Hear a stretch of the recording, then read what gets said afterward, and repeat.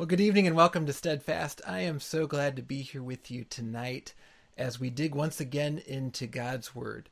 We're continuing our series, Baked Together, thinking of what Paul says in Philippians chapter 2 about what it looks like to be a Christian and what it looks like to be the church. We're thinking about that, of course, as Little Hills as we're preparing to launch in person this coming weekend. But whether you're planning to be there in person or you're joining us tonight, wherever you happen to be, whatever church you happen to be a part of, we should be asking the question, what does it look like to live the Christian life? And that's what Paul gets to in this next section. So let's come before our God and ask for his guidance, and then think about what it means to be baked together in doing the work of God. Let's pray. Father, thank you for your goodness and your love. Thank you for being with us each and every day, for drawing us together as your people. Lord, we pray that you would guide us tonight to see what you would have us to see, that we would be those who do what you call us to do this day and every day. We pray in Jesus' name. Amen. I asked on the chat prior to starting tonight what it is that will motivate you to decide to clean. What gets you going and makes you think, oh, maybe I need to spruce things up a little bit. And Melanie mentioned that it's company coming over. And right now you're my company, and what do you know? I kind of have a mess here, don't I?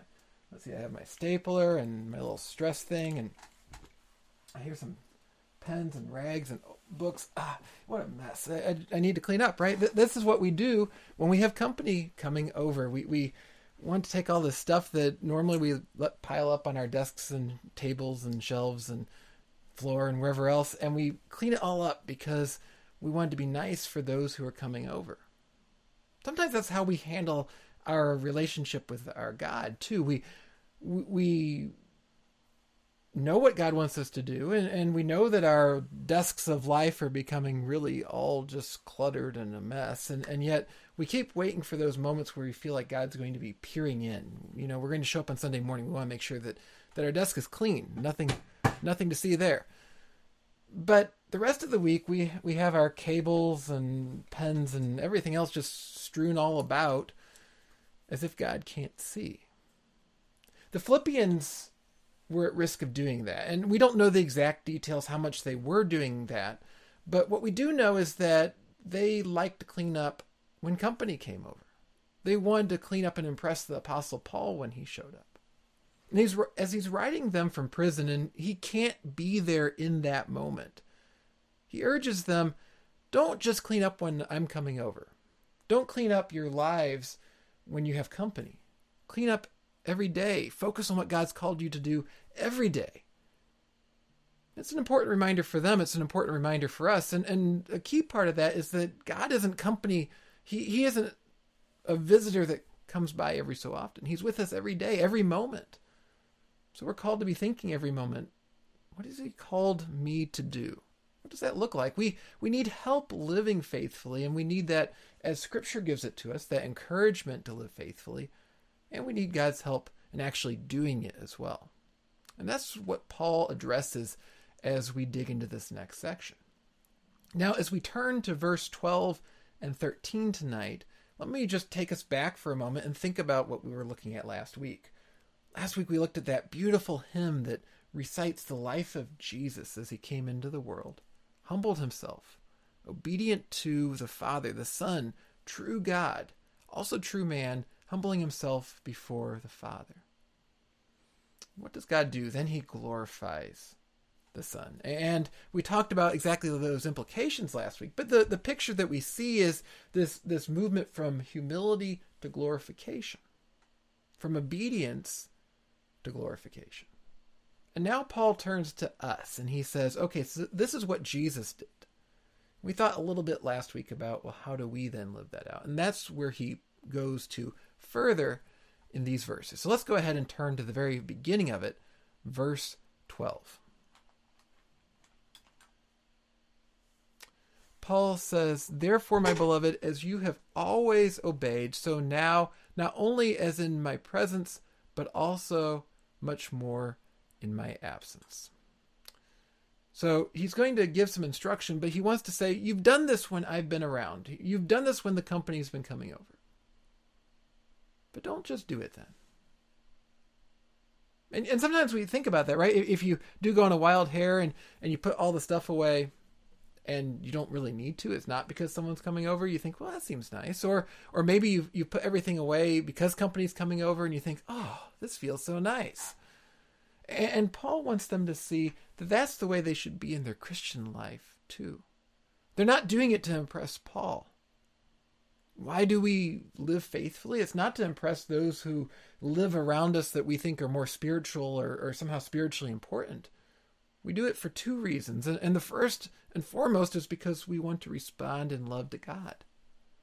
We love God, or certainly my prayer is that you love God, and my prayer is that I love God, and none of us are going to love him appropriately enough, but as we grow to understand his love and we love him, we should want to do what's pleasing to him. And so that's part of it. And the other part is that God made us. He knows what's best for us. And so we see these two things playing out. And yet again, the temptation is to think about those holy moments where we need to do what's pleasing to God and the less holy moments where maybe it doesn't seem to matter. Reminds me of something that came back to me reading this that had happened back in college. I had a friend in college who I never heard her use particularly foul language, but apparently she liked using it.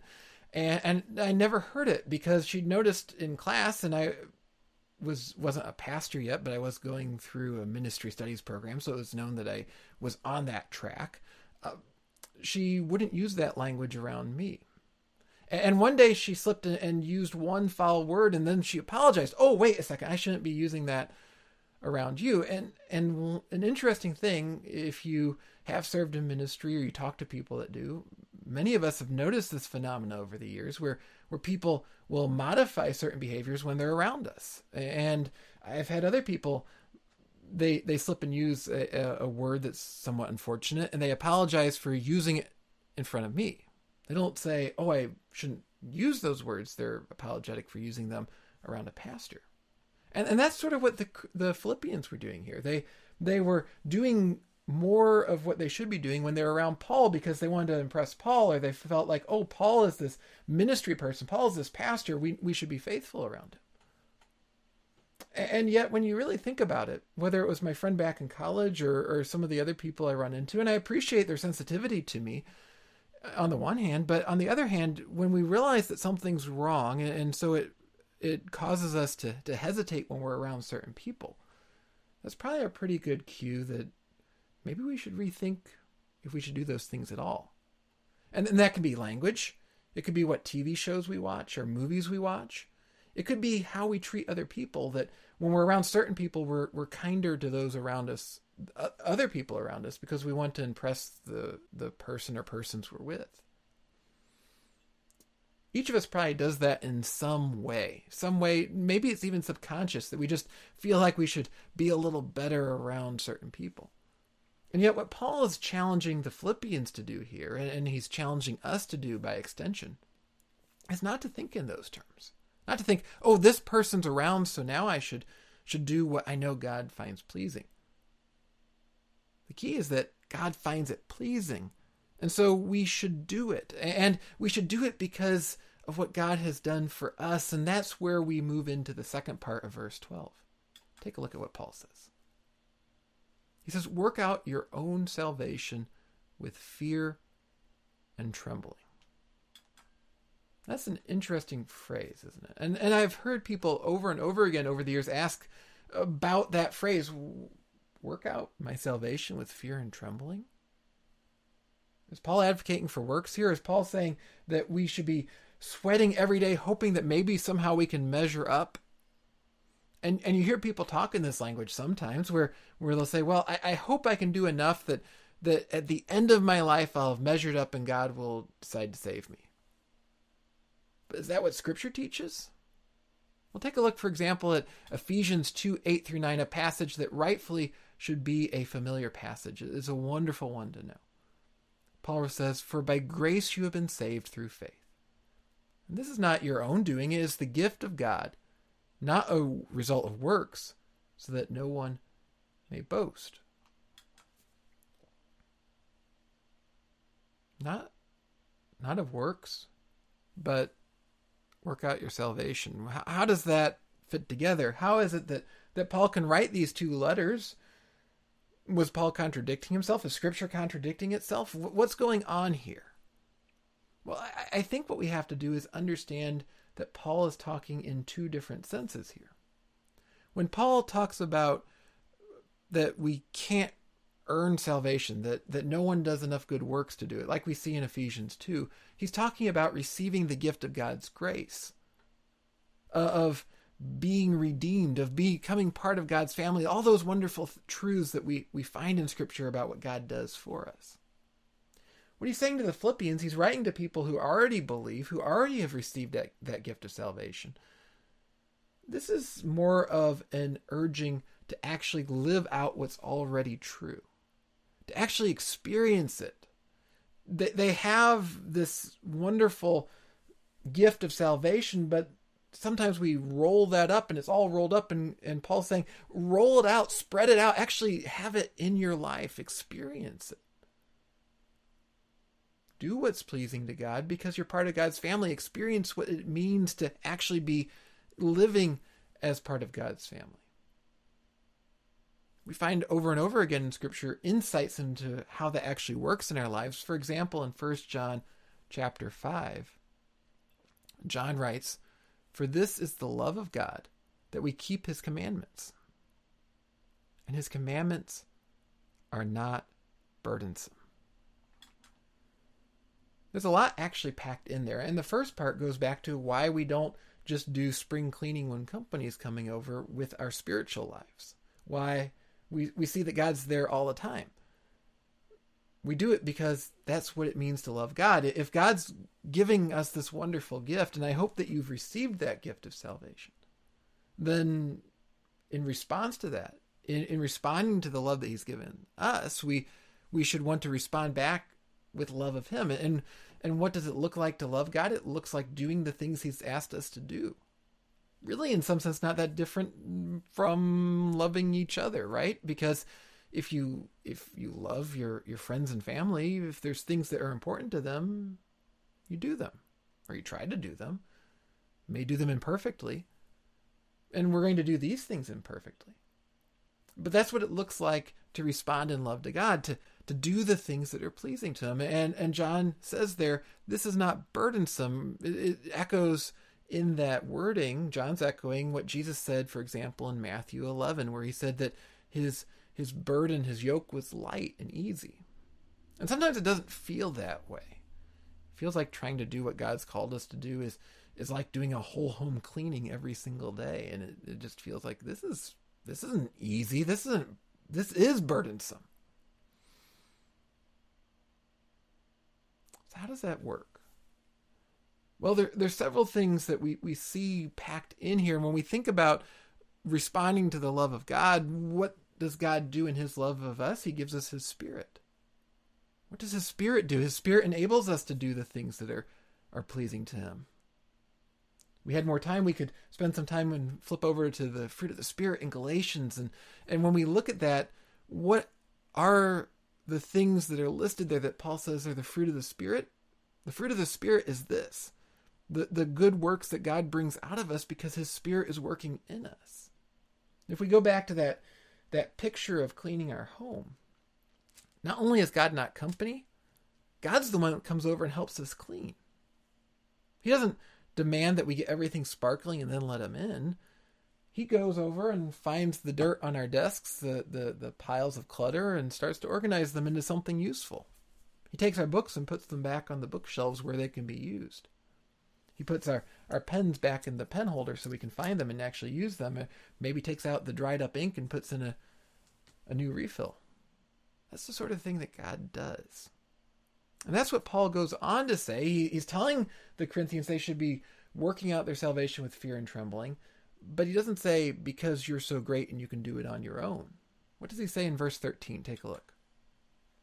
He says, "For it is God who works in you, both to will and to work for his good pleasure. So God's the one actually doing the work. What we're called to do is to respond to God in love. And if you think about even that wording that Paul uses where he says to work it out with fear and trembling, that evokes that picture, that Old Testament picture we see throughout Scripture. We certainly see it a lot in the Psalms and Proverbs, of fear of the Lord. We've talked about that before, that picture, not of just abject fear like, oh no, God's going to kill me kind of fear, but fear as in respect and honor. And that's all intermingled with love. If we understand who God is and just the stunning act that he's done by redeeming us, then it starts to become one of those things where we can understand what it means to fear God. We fear God in the sense that we honor him, we respect him, we love him. And then as we do that, we come to this point that Paul makes, that God's the one that's actually doing the work. For those who confess that Jesus is Lord, those who repent of their sins and turn to him, those, in other words, who love him and desire to keep his commandments, then the Spirit comes in and he enables us to become more and more like him. Not only does the Spirit give us the gift of salvation, the Spirit carries us through in living out that salvation, so that indeed even our works are part of God's grace. And Paul is emphasizing that, subtly as it may be, in this verse 13. If you look there again, what Paul says, he says that God does this work both to will and to work for his good pleasure. Both to will and to work. And so God gives us the desire to do what's pleasing to him, but we know how that is, don't we? Lots of things I desire to do and then I still don't do them. I have a watch I really like that's been broken for 2 years. I desire to fix it, but I never get around to actually doing it. I always have something else I'd rather do, or I forget, or whatever. What does God do? Well, he gives us that desire, but then he gives us the work itself. He enables us, as one commentator put it, he gives us the active energy so that we actually do the things that he places on our hearts to desire to do. So this comes from God. Working out our salvation with fear and trembling, well, the fear and trembling itself is going to be brought forward by God. And then everything else that we do in response to loving God, of having fear of God, is also going to come from God.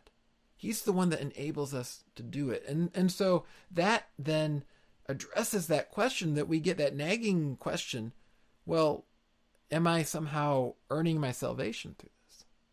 But again, it's like unpacking the gift.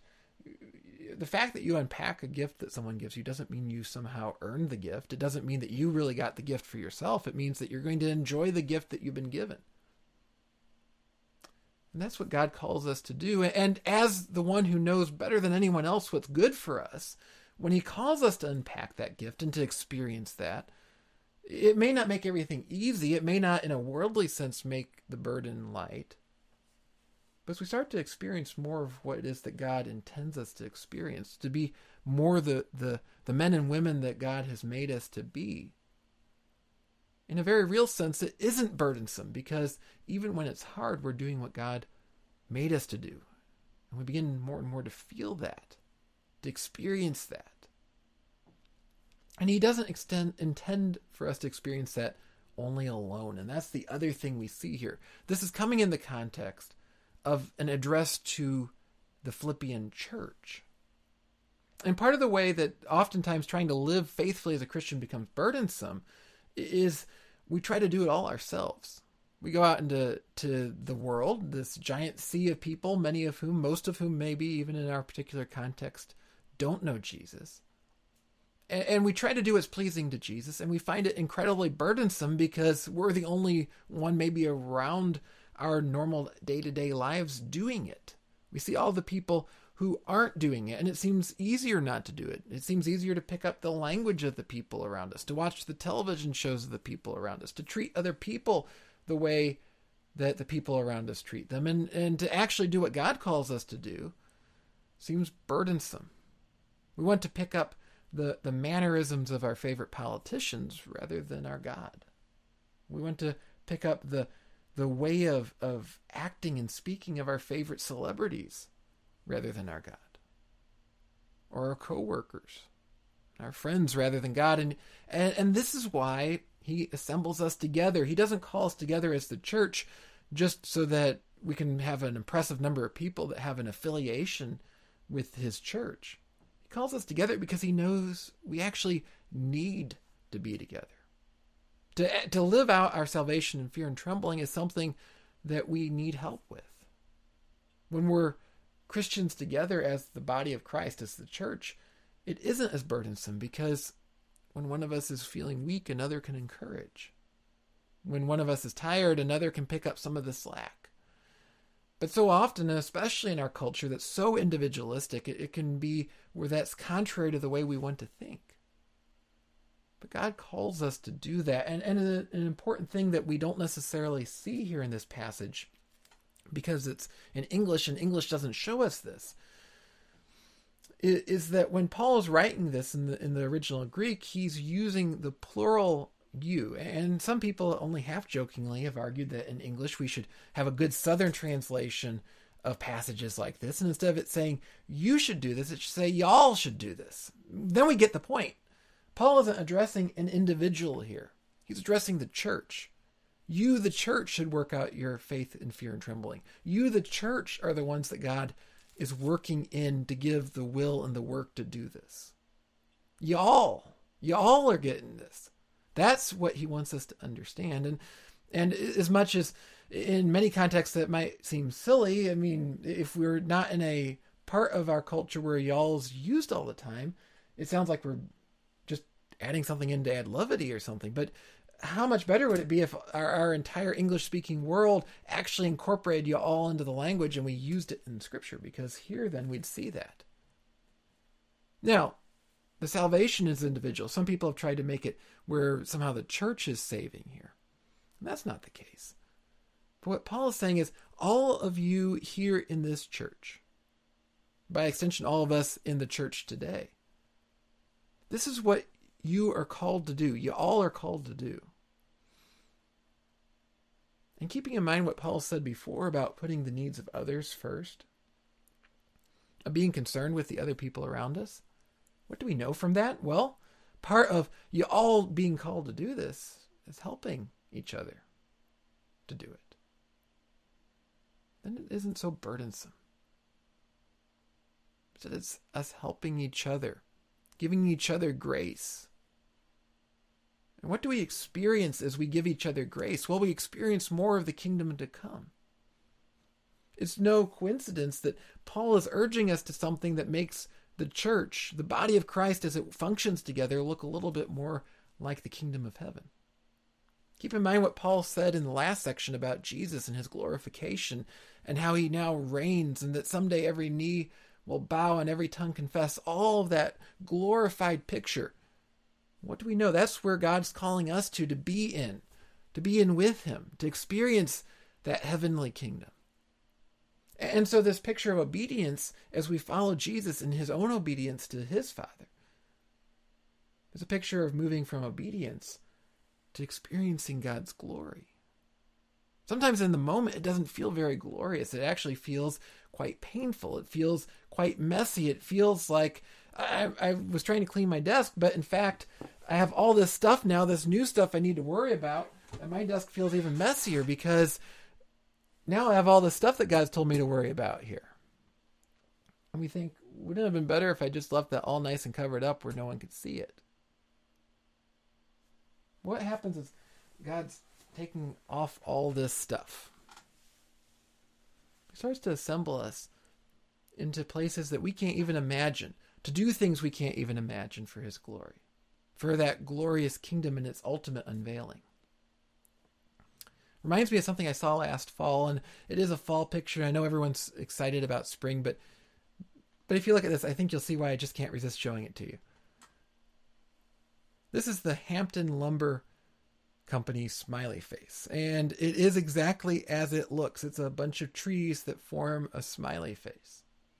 Hampton Lumber is apparently a family-owned company that raises trees and harvests them over the years. And so in 2011, I believe it was, as they had harvested this hillside and planted new trees, they had the idea to plant a selection of trees of a different type that would lose their foliage and get vibrant colors for a period of time, so that in the midst of all the green that you see there, you would see a smiley face.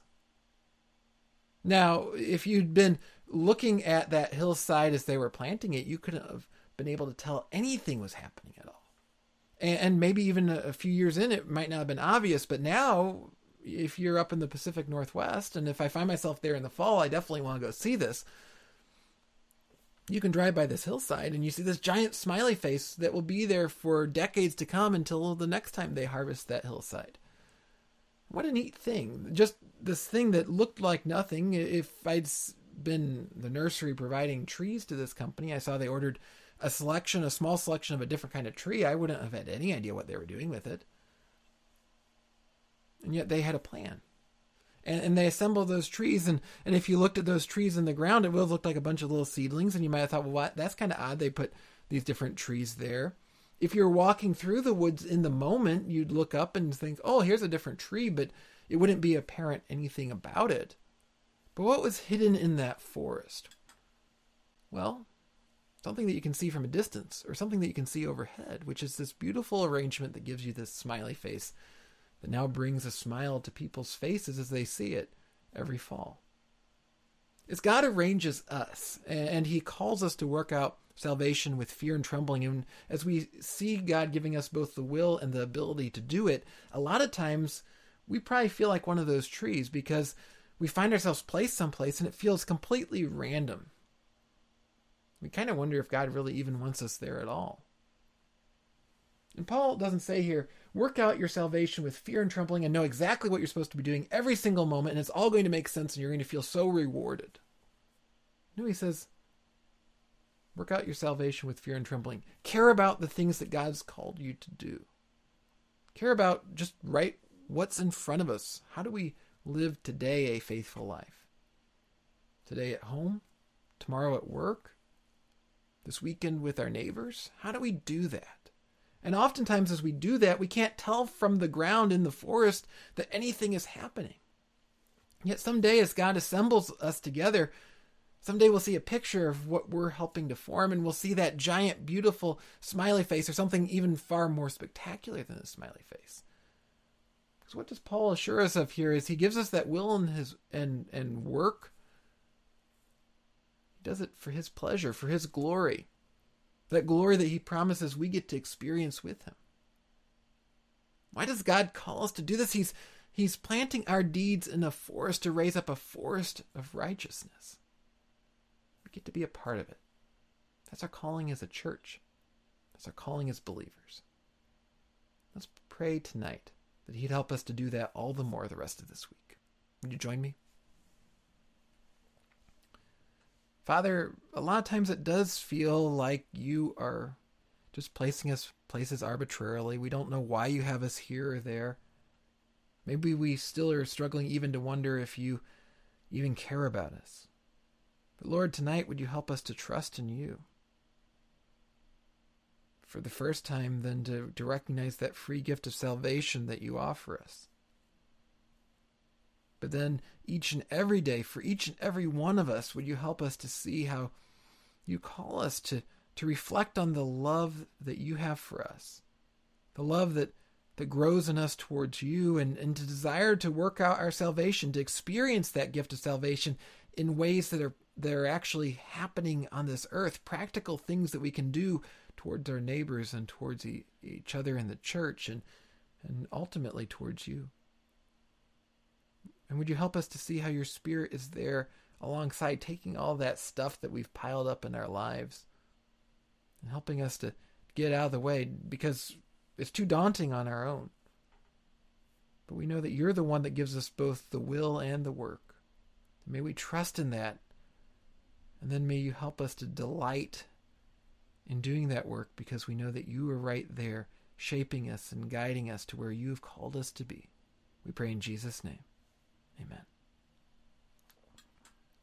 Well, I hope this has been an encouragement to you tonight, and if it has, would you consider sharing this video tonight, or giving it a like, or both, even better?